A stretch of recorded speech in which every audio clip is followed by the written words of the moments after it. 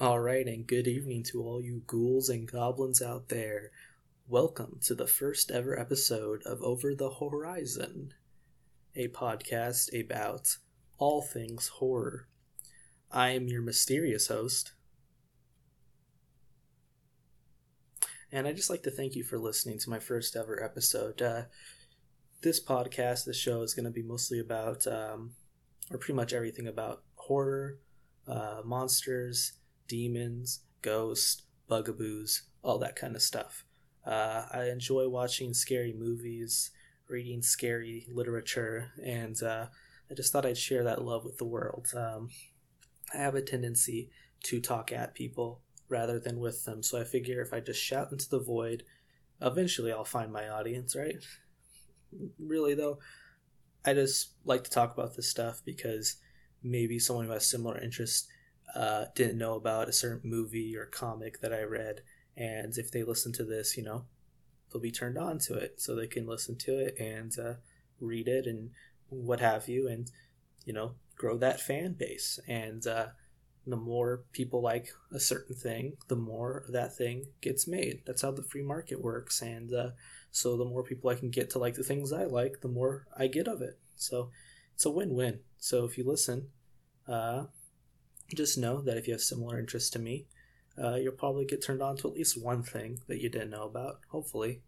So whether you like the gothic horror of blood-sucking demons visiting you in the night, or the backwoods charm of zombie invasion in some southern rural town, or if you're like me and you like watching monsters stomp all over Tokyo over and over and over again, this is the show for you. I'm not just going to be doing the latest releases. I'm going to be going back through all the decades. I'm going to be talking about not just films or singular things, but also subgenres, phenomenons, actors, directors, just anything I can really think of to fill the air.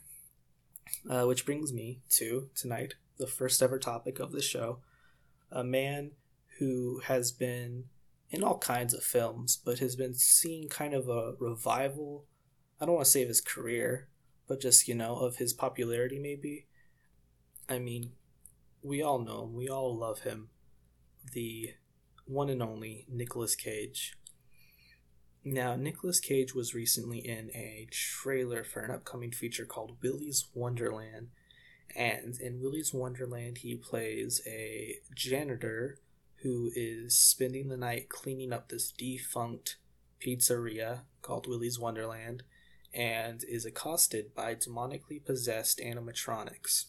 And not going for the obvious, Nick Cage isn't going to be playing someone who is afraid of these monsters. No, he's going to be playing a total tough guy who's going to be fighting these demonic creatures with his bare hands and mop buckets and wet floor signs. He's just gonna attack them, and that's how it seems the monsters will be vanquished, is by his brawn alone. And I couldn't think of a more fantastic role for the guy, but it made me realize watching this trailer that there's actually been three fairly recent films with him, three fairly recent horror films that I haven't seen, and I think it's kind of interesting that he's just been kind of breaking out in the genre recently at such a late time in his career, and it kind of got me excited to watch them, and kind of was the inspiration for me to do this first show. Now, if you don't know who Nick Cage is, and I really doubt that at this point anyone would not know who Nick Cage is, but Nick Cage has been in all kinds of film. He's been in action films, romance, he's been in comedies, he's been around since the late 80s, I believe, and he is kind of infamous for his acting. His acting is what most people would call questionable. If you could say like an actor like Ian McKellen or Jeremy Irons is their acting could be compared to like classical music. I've seen people compare Nicolas Cage to freeform jazz, which I think is a beautiful analogy. But I really just wanted to look at these 3 newer films he's been in.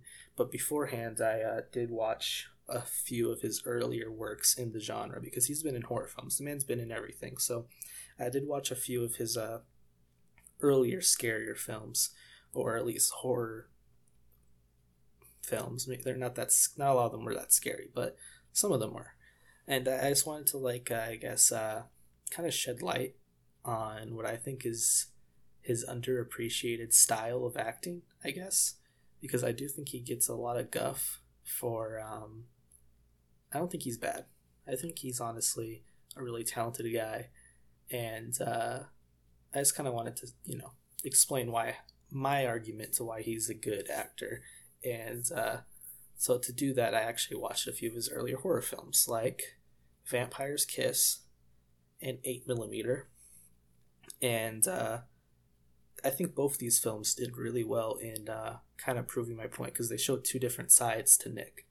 So with Vampire's Kiss, which is an amazing film, I would totally recommend anyone who wants to get the full-fledged Nicolas Cage experience to watch this film. A man, a yuppie, believes he's turning into a vampire. Now, there's an actual vampire in the film, and it's up for the audience to decide whether or not this vampire is real or not. But Nick Cage is definitely just a regular human being who thinks he's becoming a vampire, but is not actually becoming a vampire. And one of the things I love about this is, first off, he is just such a surreal character in this normal setting. It's a very grounded, gritty New York City setting.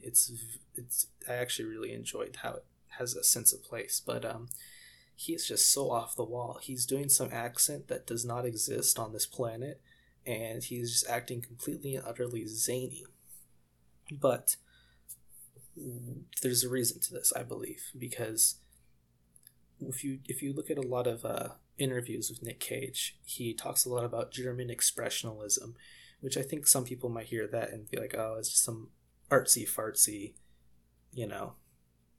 weird thing he's into. But it's actually a very important movement in film, and it's actually been the inspiration for a lot of modern movie makers. German expressionism also is a very it's deeply rooted in the horror genre. I would say the 2 best examples of German expressionist horror films are Nosferatu and The Cabinet of Dr. Caligari. I'm going to talk about Nosferatu specifically because a clip of Nosferatu is featured in the film Vampire's Kiss. And one thing that's just very interesting about Nick Cage's character, who is, again, just a person who thinks he's becoming a vampire, is he plays a vampire like Nosferatu plays, like how it's Count Orlok, the main vampire, and Nosferatu plays a vampire, which is he is very dramatic, and he constantly keeps his neck forward and his back hunched, and he puts his hands out like claws, and he's constantly having his eyes very wide, which is very typical of German expressionism, is very wide, expressive eyes, and he's constantly gesturing. And I think that the reason for this, or at least the effect you get, is you get a man who's acting like he's in a early 20th century German expressionistic film, when the film is really a modern day take on New York. And so you get these people, these actors and extras around him, and these normal people who are acting like normal people, and then he's acting like a completely different style, which is just, I think, it's really fun to watch because it makes you think about how acting has changed and what we expect out of actors. And for him to be doing this antiquated style in a modern movie, it's almost like I don't know, not a parody, what's the word? It's kind of like it's I don't know, it's just showing you how far acting has come. And even if I wouldn't say he's bad, he's just doing a completely different style, and it's got a really great effect. And it just goes to show that Nick Cage is willing to do things. This movie would not exist without him. Someone had to write this film, and this movie would not have been good or even rememberable if Nick Cage wasn't the star. And so, for as much guff as he gets for his crazy acting, there is a place for actors like that when you're having, writers and directors trying to make films like this, So without him, he's it's two parts of a coin. You know, you need actors like that so you can get films like this. And whether you like it or not, the movie has persisted in the zeitgeist for a very long time. You know, as a joke, but still, it's persisted. It's memorable. Most everyone has seen a still or a video from this film. I think the most famous is when where Nick Cage's character angrily recites the entire alphabet. But I think that really ridiculous style of acting, I think, also perfectly. I don't know. It's perfect. It's the perfect mirror image to his other style of acting, which is Nicolas Cage can play an everyday Joe Schmo, average Joe kind of character so well. Because the other film I watched was 8mm. And now this film doesn't have any supernatural or vampires or anything in it, but I would say this is probably one of the most disturbing films I've ever seen. It's also definitely a recommend for me if you want to see an actual really good detective thriller. It was written by the same guy who did Seven, and I haven't seen Seven in a while, but I want to say I liked this one better. I think I liked 8mm better. But anyways, in the movie, Nick Cage plays a private detective who is hired by this old lady whose husband just died. And she opened up her husband's vault and found this 8mm film strip, a film reel. And upon watching it, she sees that it's a snuff film of a young girl. And so she hires Nick Cage as a detective so that he can find if this is an actual, like, if this is the real McCoy. Like, oh my god, did I just find out that the man I loved had a snuff fetish? And it's really, it's really interesting to watch because Nick Cage plays a totally straight character and totally normal, average guy, and he is just further and further plunged into this disgusting world of pornography and fetishism, and this is back before the internet, so you can't just go on the internet and try to figure, go on the dark web. This is like back when there was only film and video, so he has to go to all these really gross pornography places, and it's a really chill. It's actually a very chilling and disturbing film, and I had a hard time watching it, which I can't say happens a lot with can't say that happens a lot really with the kind of movies I watch, but it was quite disturbing, and it wouldn't have been that disturbing if it weren't for the fact that Nick Cage was playing a very believable, normal character that I was able to relate to very easily. And I think really with those two movies, which I both recommend for different reasons, Vampire's Kiss and 8mm, that they really go to prove that Nick Cage can do his zany acting and his normal acting. And I think that what these three films that are going to be the main focus of this episode that I reviewed or am going to review, Mom and Dad, The Color Out of Space, and Mandy, is what they do pretty well is basically combines his two acting styles, his very normal acting style and his very zany acting style, which I think has been kind of I think that's been something that's I haven't seen too much of his films, but I feel like most of his films he's either crazy or he's normal, but I think that combining those two things is really interesting, especially for movies where you have a character who's a normal guy going crazy. He can believably play a crazy man. He just lets loose. It doesn't seem unnatural when Nick Cage is playing a crazy guy. So yeah, so without further ado, I just wanted to preface that with those two movies and my 2 cents about Nick Cage and his acting style. Let's talk about these films. So the first one I watched was Mom and Dad. Now, Mom and Dad is a very interesting premise. Mom and Dad is about some sort of, not a virus, but some sort of pandemic where parents are suddenly going crazy and they go berserk, and they are trying their hardest to kill their own children. Essentially, I think it's implied in the film. It's implied that it's some sort of like TV signal or something when the static is just making someone the parents snap, and then they just drive home or they drive to their kids' school and they try to murder their children, and they do it in the most gruesome way possible. It's a very interesting premise. It's very similar to another movie called Mayhem, except for it's more specific, I guess, in the fact that instead of it just being you're going crazy, losing all inhibitions, it's very specifically targeted that only parents are getting affected, and it's only their kids that they're trying to kill. Their kids specifically. They're totally ignoring other people's kids. It's only their kids. Now, this film it's a very interesting story. I like the story a lot. The whole idea of like parents killing their kids is very taboo. It's a very scary thing to think about, because sometimes you hear it in the news and it's a travesty. It's terrifying. But the way they do it in the film, it's really easily able to go from like the humor of it to like the actual like scariness of it, which it does really easily. And one thing I think is very interesting is it just really, it touches a lot on like, how parents can sometimes feel like they're being abused by their kids. I don't know, it's hard to explain. I think I went into it with I could definitely say like disclaimer, I'm a parent and I have a kid.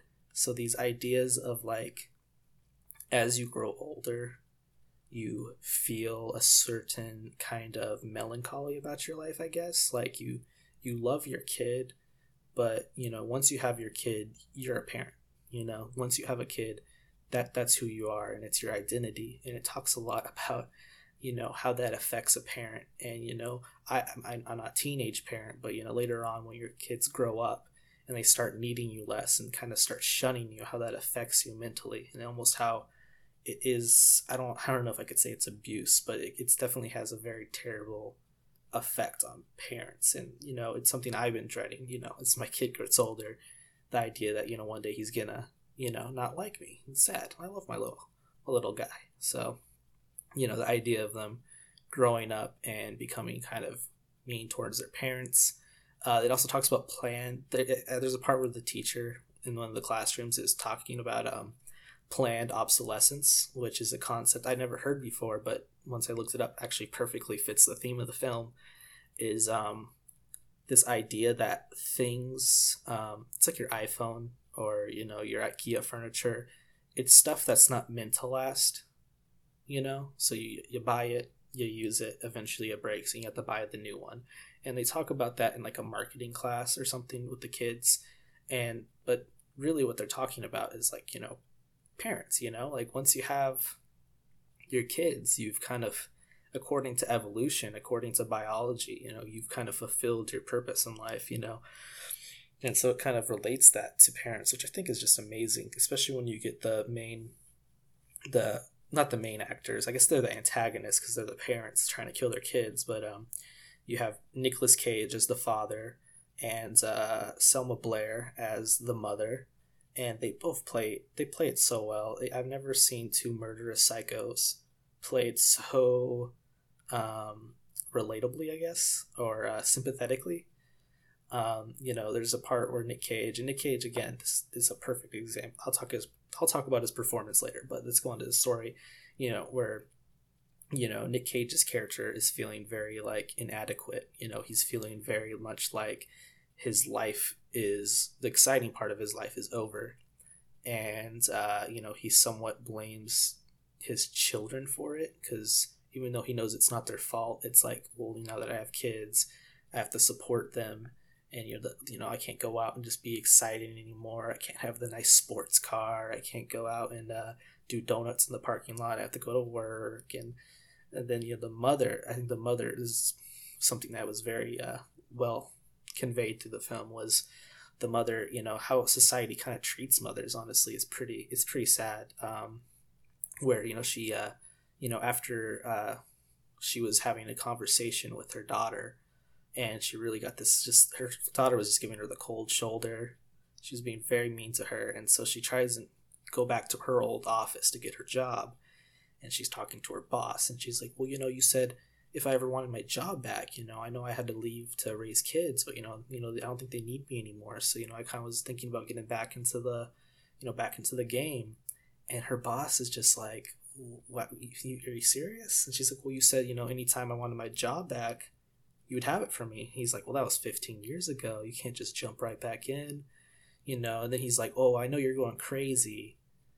Maybe you should go take some classes instead. Just implying that, she's not a person anymore, I guess, or not able to work. Like the fact that she has to go and take classes, like she's some doddering old lady. And, that really gets to her. And there's another part where Nick Cage, his wife does the same thing to him, where she's like, oh, it's a part where he's like building a billiards table. And she's like, oh, you're building a man cave. And he takes like offense to that because, as a man, if someone says, oh, you're building a man cave, it kind of implies like a lot of things that are kind of negative, like a midlife crisis or, trying to regain some of your masculinity. So it's really interesting how it taps into the different like, it really, I think, successfully conveys the kind of feelings you have as a parent, and how it kind of affects you in a negative way. Obviously, it's a positive thing, but I think for horror films specifically, you can explore these kind of more, I don't know, things that people don't really want to admit as much. And I think this film does that very well. Production-wise, the movie is really well put together. It has some fantastic movie. The intro is really good. The intro is got some really nice music and some really nice editing and effects and stuff. I really like the intro, and just in general how the use of music and sound in this was really good. They'll sometimes use really intense music or really soft music when it's like the wrong. It's like there's a part where someone's being murdered. It's a very violent scene, and there's just like smooth jazz playing, and it works so perfectly. It made it so much more unnerving. And there's the sound. There's like a part where there's just a lot of parts where like the music gets really tense, or there's a loud effect, and it really, I don't know, it's used to great effect to make the movie seem very tense. And even in times where if there wasn't the sound, it would have been a completely normal it would have been a completely normal scene. But the music sounds used really good. The editing too. There's a lot of it's a very so there'll be scenes where like the parents are trying to kill their kid, and then it cuts away to a flashback of them bonding with their child, and then in the middle of this sweet little flashback, it flashes back forward to like the parent trying to kill their kid. And I really like that. And there's a lot of scenes of like juxtaposition where they did that with the not only just the editing but also the music and sound. So there's a lot of good juxtaposition. One of my favorite scenes is actually one of my favorite examples of I guess more cinematography, I guess, but there's a instance where it's the mom and the daughter sitting in the front seat of the car, and the mom is talking, and she's the only one talking, but she's completely out of focus, and you're completely focused in on the daughter as she's on her phone. And I just thought that was a really good way of conveying that she's just not paying attention to her mom. And there's even a part where like you see her kind of the reflection of her screen in the scene, and it's kind of like separating the mom and the daughter, and it was just really good. And the movie was just really well made. It was a very well made movie. It didn't seem like this was someone's first time making a film. This is someone who like they had a good crew together, and they knew what they wanted to make, and they knew what they were doing, and it just seemed like a very professional film. It was very good. It was fun to watch. Performance-wise, so this will get into the performance, and specifically with most of these films, I'm going to be talking about Nick Cage's performance, since this is the Nick Cage episode. Nick Cage, like I said, perfectly plays a total normal guy. He can play a dad perfectly. I mean, Nick Cage has a couple kids, but he plays the dad he does the dad jokes. He does the like Calvin's dad from Calvin and Hobbes, the old like giving advice that's actually terrible advice. He plays a dad so well. It's hilarious. It's so funny, and his little like his frantic way of doing things where like he'll chase his kid around and he's tickling his son, and that's another really good example of juxtaposition where he's just chasing his son and tickling him, but they're playing like psycho music, so it seems like he's trying to kill him. So just building up that tension throughout the film. But yeah, but when he loses it, when Nick Cage loses it, he legitimately seems like a character who's just completely a normal guy who just becomes unhinged, seeing him chase these kids around with just like this murderous intent and him screaming like a psychopath. It works perfectly, and it's pretty. It's there's scenes where it's pretty frightening too. He. I really hope in the future, if he continues with all these horror films, I want to see Nick Cage like portray just a straight horror villain, because he's kind of halvesies in this film, because he's very sympathetic and he goes in and out of his murderous rage. But yeah, no, this is really this was a treat. It was a treat. I liked watching him like this. The mother, played by Selma Blair, she was also really good. The parents, the two people, Nick Cage and Selma Blair, really steal the show, and they it's just so interesting watching them be so sympathetic and then try to murder their kids, and you still feel for them, and they're both really great. And that's kind of my disclaimer, though, is I'm a parent, so I can see some of the themes in this film and get like kind of a more personal connection to them. So I'm gonna say for this film, my verdict is I recommend it. It's a totally fun film to watch. It's really well done. The story is very interesting. It might resonate with you a little bit more if you're a parent. So if you're a parent, I would definitely recommend you watch it. Not like obviously not as a guide to parenting. You're not supposed to kill them. You're not supposed to do that. But if you want to see something that's a horror film that's more targeted towards you than like a bunch of teenagers, this is definitely a good one. There are definitely scenes that are very disturbing and frightening, but it plays off some more lighter scenes, so it's able to dance between some really morbid and really comical scenes very well. So I would definitely recommend Mom and Dad. And now that I think about it, both of those, Selma Blair and Nick Cage, both played in horror superhero films where they had like fire powers, because he was obviously Ghost Rider and Selma Blair was in Hellboy, and that was another thing I watched Ghost Rider as a part of this, so I might do those horror themed superheroes in a later episode. So Hellboy, Ghost Rider, Blade, yeah, I like I said, Mom and Dad, I think it was a great film. I would recommend it. Moving on to our next. So our next film I was so very excited for, because I loved the short story by H.P. Lovecraft, the master of the macabre. Or I guess that might be Edgar Allan Poe. There's probably another title for H.P. like, I don't know. But he's a master of macabre. There's a lot of them. Maybe one day I'll be.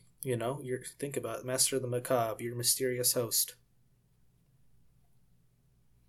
But anyways, I digress. The movie Color Out of Space, based off of the short story The Color Out of Space. The Color Out of Space, the short story spelled with a U because H.P. Lovecraft is fancy. This one was spelled with just the O. So anyways, Color Out of Space, Shudder original, and I'm not sponsored by Shudder, but I 100% recommend subscribing to Shudder. It is a great service if you're getting sick of Netflix.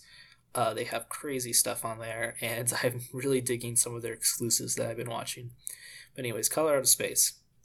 Now, the story, it's really hard not to compare this to the story from the short story, because I've read that before I watched this, and just to get a refresher after I watched it, I read it to get a, I don't know, it's because it's hard to separate the two if I've already read one.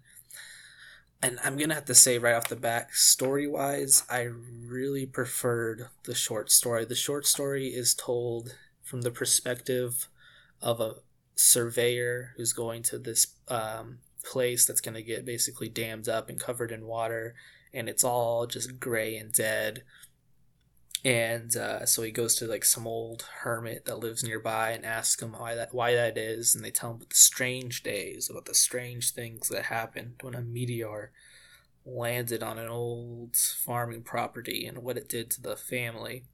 And it's very interesting in the short story, because in the short story you see it from the perspective, it's told from the perspective of this old man who's recalling all the rumors and all the things and all the he's checking up on this family, and every so often, every time he checks up on this family, they're worse and worse off. That's not the case for the movie. The movie doesn't do that. The movie, the family is the main characters, and I do not like it. Something I also very much don't like is they just add too much of these characters in the story. The family was just a farming family. They were just farmers. It was a mom, a dad, and three sons, and they didn't have a lot of personality. They were just completely normal people who happened to have a meteor land on their farm. But in this movie, it's Nick Cage, and then he has a wife and three kids, two sons, one daughter, and they just have all these things going on that I'm just not a fan of. Like, I feel like some of the stuff seems really interesting, but it didn't go anywhere. So for like one thing I thought would have been interesting is the daughter, she's kind of the main character. She's probably got the most screen time. The daughter, Nick Cage's daughter, she lives on the farm. She hates it, but she's her main thing is like she's a Wiccan, like not like actually like she does like fireball, like just like a actual people do this today. It's they practice witchcraft. It's like an empowering thing, which was really interesting to see in a film, and and then like her brother, he's really into space and stuff. Like he's super into science. He's like a science nerd. He watches the International Space Station live stream, and he's just a science nerd. And something I thought they were gonna do with this was because H.P. Lovecraft is all about these unexplainable horrors. How we're just insignificant little ants, or flies on the windshield of the universe, and I thought it was going to be this thing where they were going to try to explain it away, and he's going to try to use silent science to explain it, but then, something would happen that completely contradicts all known science, or she was going to use magic to explain it away, but she couldn't because it just doesn't abide by anything she knows about magic, just to truly, like, hammer home how completely unfathomable this, force on their farm is. And they don't do that. I think the only reason they made her a Wiccan was so she could have a copy of the Necronomicon on paperback and have a little nod like, ooh, hey, you're watching a H.P. Lovecraft movie, like she's got the Necronomicon Ex Mortis. Isn't that cool? So that was kind of disappointing. They didn't really go anywhere with that. They had the mother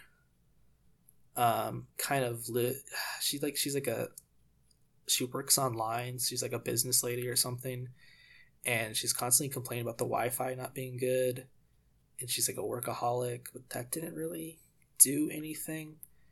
The only thing about her character that I think really related to this story as like a theme they were going for was that she was a breast cancer survivor, and there was this sort of like scenes of like her being self-conscious about having her breast removed, and Nick Cage playing the doing what you're supposed to be doing, being supportive of her, and being really nice to her, which is really sweet, and saying you'll always be my golden lady, no matter what happens to you. And that was sweet. And I kind of got later on that, like, as the film went by, and like this terrible force on their farm is mutating them, because that's what's happening. Like, a meteor lands on the farm and it slowly starts to mutate them and everything around them.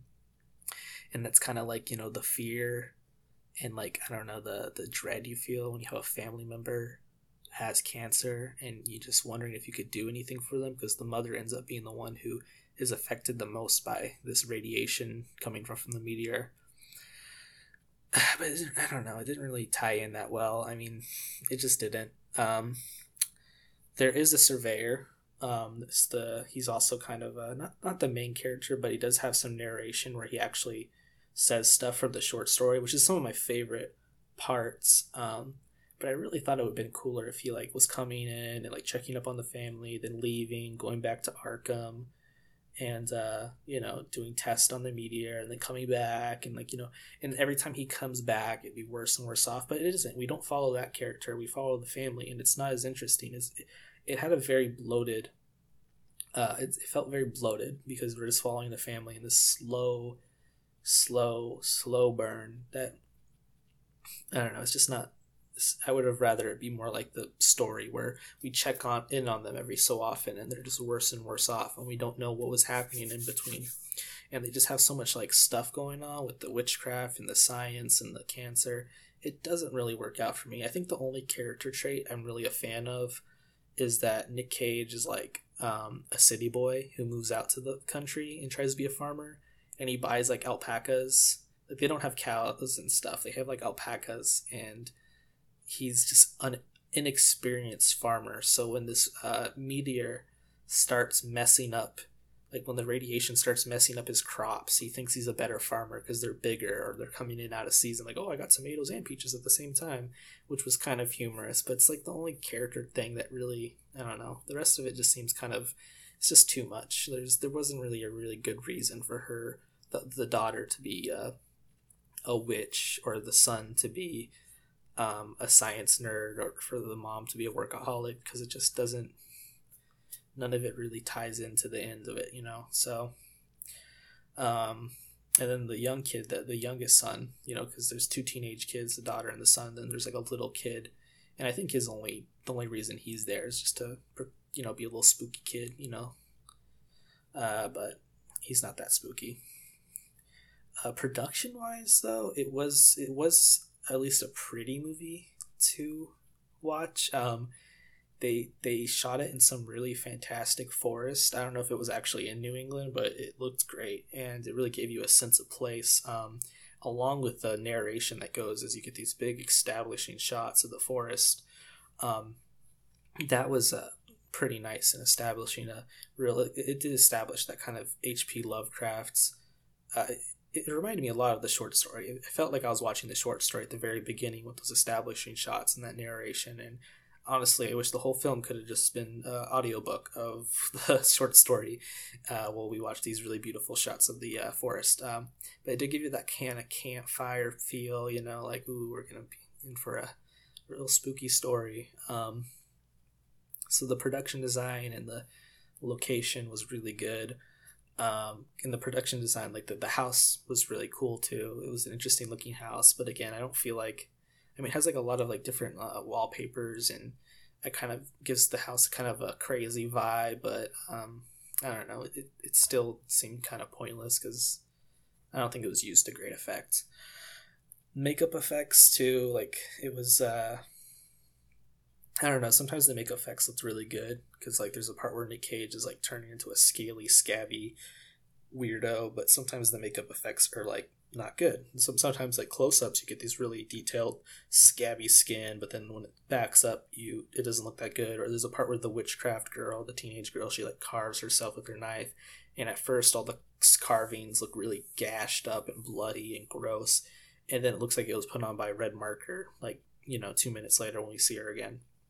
So the makeup effects were like really inconsistent, which is, it was a small thing, but I did notice it, and it kind of made it seem goofy when, you see this girl's carving a symbol onto her forehead, and then she comes out and it looks like she did it with magic marker. There are some really good practical effects, though. Like, there's at least two monsters that look really cool. They kind of remind me of The Thing, and they're pretty gross, and they get shot up and become really bloody. It was pretty cool. So those monsters were pretty cool too. And then visual effects too. The visual effects were cool. There was times where it felt like it was very, there was times it felt very spacey and otherworldly. Sometimes it just seemed cheesy, but that was kind of hit or miss. One thing I did hate, though, now that I think about it, there is a part where the mom and the son, and this is the part where, like, the cancer thing comes in, where, like, the mom and the son get fused together. The little kid, the little boy, and the mom, they get fused together, and they're just screaming in pain, and it's, like, very obvious they just need to kill them, and they're just they're just in pain. It's just it's sad, and I can't. And that's where I feel like they can't. Oh, it's sad to watch a family member as they slowly suffer, and when should you just pull the plug, or when should you let them die? But it's like they are not acting accordingly. Like everyone around them is acting completely normal as this traumatic thing happens. It makes it almost comical when you see this mom and her little kid getting fused together, which is a terrifying thing to think about, to think about your two loved ones, for me, my two most loved ones getting fused together and just being in pain the whole time. I would be in tears. I'd be in hysterics. I'd be on the ground. I'd be puking. I'd be snotty faced. But they're just looking at her like, why does she keep screaming? And it's like, they're not acting accordingly. It's almost comical how much they underreact to this terrible thing happening. And that's kind of the thing, is you can't just have really good effects. You need to have the actors react to the effects like it's not an effect. Like they need to react like it's real. Nick Cage is a dad again, and he plays a dad pretty well, and there's a part where he goes like a little nuts, but really I think they kind of wasted him. He's not really in the film as much as I would have liked. He's kind of just more of a side character for these teenagers. So yeah, I feel like he was kind of wasted, honestly. He does play a completely normal character. He's a little quirkier, with his alpaca farming. But yeah, he's not. And the other actors, not as good. If there's any characters I have to say I like the most other than Nick Cage, the guy who's playing the surveyor, he plays it pretty well. He's just playing a hydrologist or hydrologist. Yeah, not hydrolysis, a hydrologist. Scientist who studies water. He wears a Miskatonic University shirt, which I thought was pretty cool. But he's alright. I wish he was the main character, like the short story. And then Chong, like from Cheech and Chong, is in there, Tommy Chong. And I guess he's the closest thing to the hermit in the original story, except for it's happening all concurrently instead of like afterward. I don't know, it's weird. I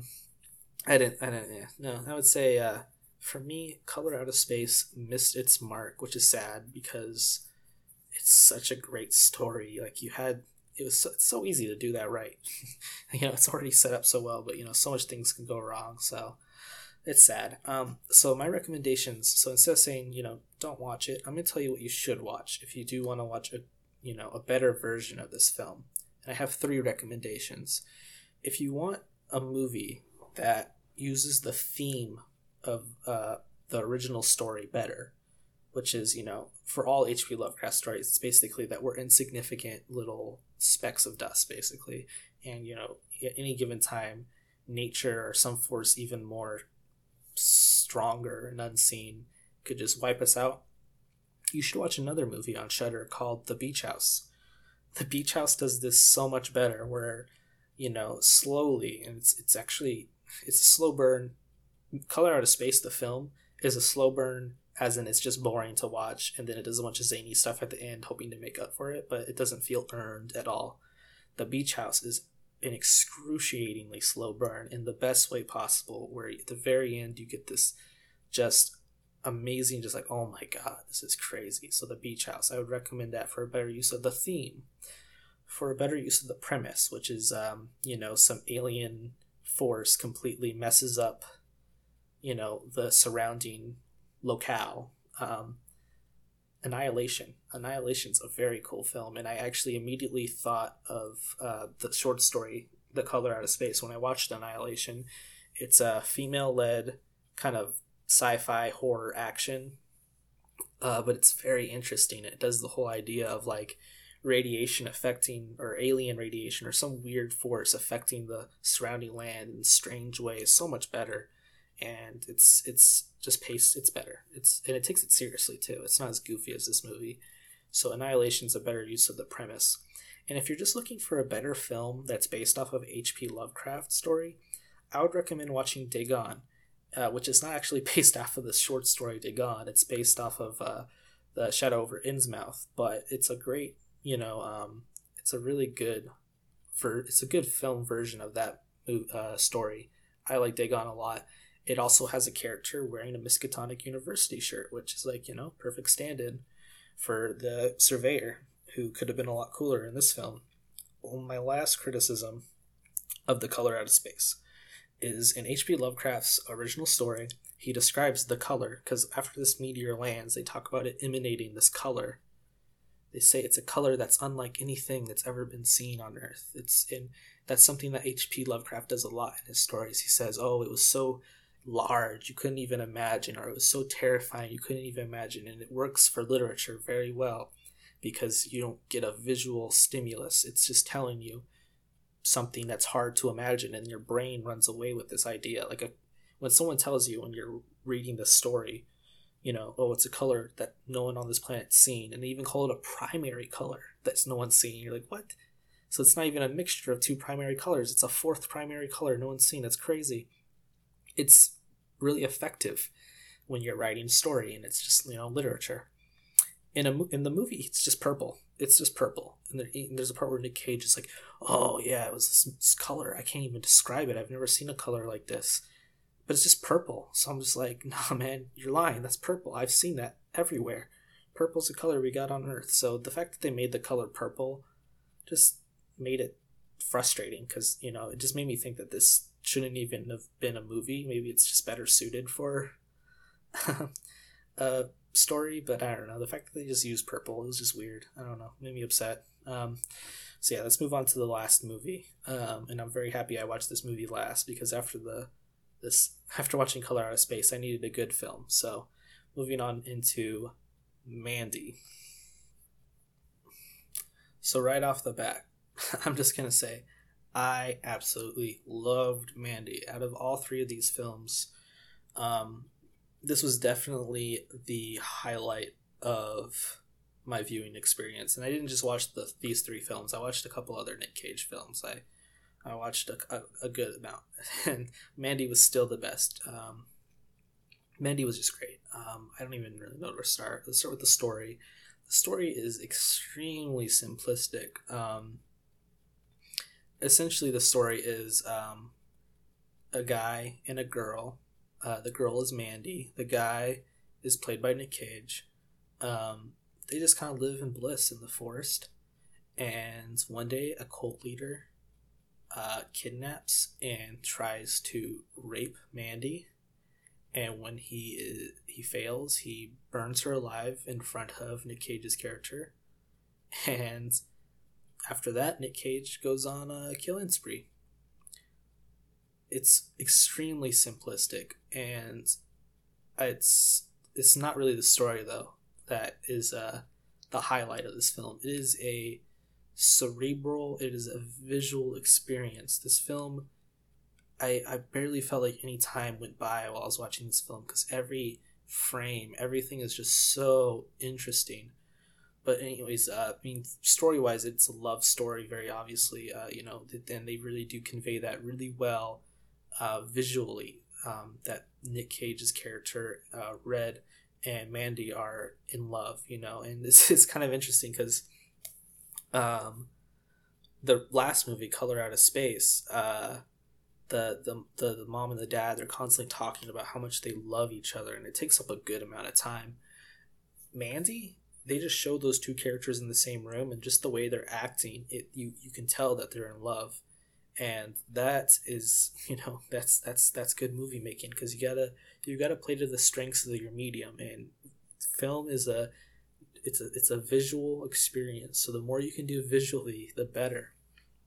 It's so you just get that sense immediately that they love each other with very little dialogue between the two. And the other thing I really love with this film, it's very fantasy-esque. It's very it feels like a fantasy. It seems weird to compare it to this since it's a really bloody, gory horror film, but it reminded me a lot of The Lord of the Rings, just in the fact that or even The Hobbit, where it just seems like a very simplistic story about a man going out for revenge, and he travels through the woods to do it, and it just has that very old kind of Tolkien-esque feel to it, even though it's supposed to take place in the 80s in, I'm guessing, North America, either somewhere north in the United States or in Canada.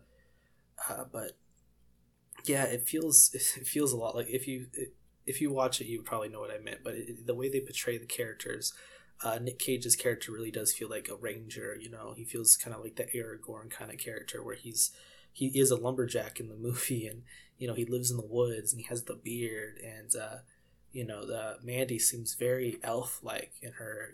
Even though she's just sort of like a hippie chick, she has like the long hair and she walks through the woods, and she seems very elf-like and fair. And the main villain, the cultist, the cult leader, he seems like an evil wizard. Just the way he presents himself, even though he never says I'm a wizard. Like, he actually, he believes in all this stuff about like how Jesus is giving him power because he's the chosen one. But he, the way he presents himself, it's very wizard-like. And some minor antagonists are this biker gang, and the biker gang is just the way they're portrayed. It reminds me a lot of the Ring Wraiths, because they're like wearing this messed up like bondage gear, and they growl, and they're always in the shadows. And so that's one thing that they stick to throughout the film, is it's very fantasy oriented, which I just love.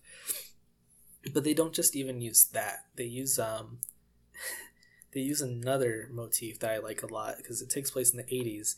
It's very much it's a very metal. It's a super metal film.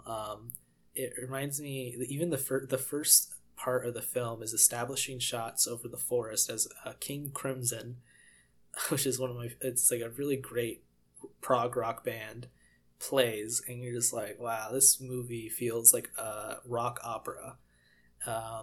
Even how they light the movie. There's parts where the evil biker gang is in the woods and they get bathed in a red light, but it's not just like a red light that looks natural at all. It looks like they're at a concert on stage, and the red light is like coming from behind them, like it's like a spotlight. Like, it feels like a concert sometimes, and they use that kind of lighting a lot.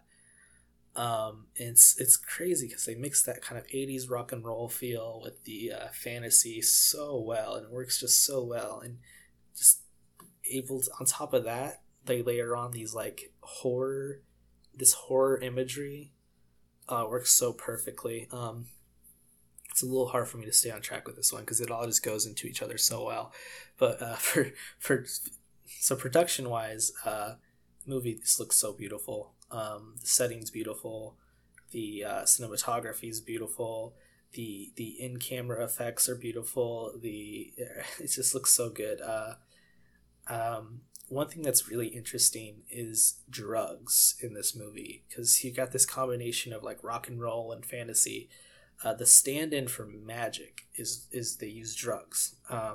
They explain that this biker gang, the reason that they're so tainted and evil is because they took a bad batch of LSD and it's like tainted them, which is so at the same time modern and whimsical and fantastic, And they also use drugs when the cult leader is trying to rape Mandy. He does so by trying to make her passive, by giving her kind of acid, I guess. I don't know. They give her something. They do a dab of something in her eye, and then they make this giant gross bug stab her, and it gives her this weird thing where when she sees this cult leader, he's wearing this crazy robe, and it's just he just seems like an evil wizard. And they use that multiple times through the movie, where drugs are used in place of magic, and it's just used to great effect, and I absolutely just love it. The whole movie, just everything about it, I couldn't see one thing about this film I did not like. It was just an absolute joy to watch it. It's beautiful. It's a beautiful rock opera fantasy. It's drug-induced violence. I would highly, highly recommend watching this. Before I forget, Nick Cage. Again, amazing in this film. They utilized him perfectly. It was not at all like Color Out of Space. They knew how to use him really well, because the very first part of the movie, like the first half of the movie, he's just a normal guy living his happy little life with his happy little wife, and when he loses her, I don't know what I would do if I lost my wife, but it'd be something pretty close to the hysterics I saw him portray on screen in this film, because he just loses it, and it's so I don't he just does things actors wouldn't be willing to do, or he goes to a level that I don't think other actors are capable of going to, and it feels so genuine and it feels so real, and again it works so perfectly. um I really just recommend that you watch this movie. It's a great movie. I I really loved it. It's one of my favorites. I've been recommending it to everyone I know. So yes, Mandy, definitely the highlight of these three films. You should go watch it. It's on Shudder. It's another Shudder exclusive. Again, I'm not sponsored by Shudder, but I really enjoy the content they put out. So where does that leave us at those three films? So let's just do a quick recap. Mom and Dad, definitely go watch. I think you'll get a better viewing experience if you are a parent, but I think everyone should go see it. It's a pretty decent film. I liked it a lot. Again, I might be biased, so that's the one thing that makes me hesitant. I'm just being like, yeah, it's an amazing, great film. It might just be one of those films that's easier to watch if you're in a different mindset or a different part of your life. So maybe when you do become a parent, whenever you plan on doing that, this would be a good movie to watch. I don't know. Color Out of Space. Don't watch that movie. Go watch Annihilation or Dagon or The Beach House. Those three do everything this movie was trying to do way better. And Mandy. Go watch Mandy. It's so good. So, this, all in all, I'm pretty excited from watching these three that, Nick Cage is be coming out with another horror movie in I can't remember when this one's supposed. I think it's supposed to come out sometime this year. So Willy's Wonderland. I'm excited for that. Whether or not I do a review of that one depends on if I can tie it into some other films, because I definitely want to try to do this podcast with if I'm gonna do reviews of movies, I don't want to just do one movie. I want to do multiple movies that all tie together somehow. That way you get more bang for your buck, out of the hour or so I'm going to record. But I'm excited for it. It definitely seems like it's going to be different from these three, and it's going to definitely tie, all these horror films together even more. I hope he continues to do horror films, honestly. I feel like the movies nowadays are just so oversaturated with unoriginal, sequels and remakes and rehashes, that it's really cool to maybe I don't know, I think it's cooler to see horror films. Horror films just have better ideas nowadays. You do get sequels a lot with horror films and a lot of remakes, but I feel like you get a lot of really cool fresh ideas, and horror films have been delivering a lot of those really well. So I hope that I hope this movie's good. I'm really excited for Willy's Wonderland, and I hope he keeps doing horror films, honestly, because I feel like that just fits him better, because he's an original actor. I can't see him doing a lot of these sequels and remakes and stuff. I mean, he's probably done a couple, but I feel like he's just better suited for the originality that is the horror genre. So yeah, just hoping that Willy's Wonderland's good. So that was we reached the end of the first episode. I can't believe it. I'm so happy that I've actually gone through and recorded this. I'm gonna try to continue to upload regularly. I don't know if I can continue to do it. I don't know if I could actually start doing it weekly, but I would like to do that. That'd be the end goal. If not, I want to do at least multiple. My goal should be at least 3 per month. But honestly, I feel like I could do it weekly. We'll just see it. I'm new to this. Future episodes, I've had a lot of ideas. I mean, honestly, all I do is watch movies, so I've had a lot of ideas for maybe detectives and killers. After watching 8mm, I was thinking about Silence of the Lambs and Seven, and I really like those kind of films. I feel like that's a cool subgenre, I guess, to horror. Is I really love Zodiac. I love when detectives are trying to find serial killers, and the more depraved and violent and disgusting it is, I just love it. I was thinking about, like I said earlier, superheroes that are in the horror genre, I guess, or horror adjacent heroes, like Ghost Rider, Hellboy. I don't know if I would be talking about the movies or the comics. I would probably prefer to talk about the comics, just because the comics are always better. Superhero films are never as good as the comics. So I'd probably talk about those instead. Yeah, I had tons of ideas. Obviously, I want to about Godzilla at some point. I love Godzilla. I love kaiju. Um, yeah, or maybe another person who's been in movies a lot, like horror films a lot, that you wouldn't think, is attached to horror, like Elijah Wood, who I think actually produced. I think for sure he definitely produced Mandy, but he's been in a lot of horror films lately, or I guess I don't know. He's been in horror films recently, and I you wouldn't think so because he's Frodo, but he's really been going deep into the horror genre, and I actually discovered he's been in those kind of movies since he was a kid, because he's a child actor.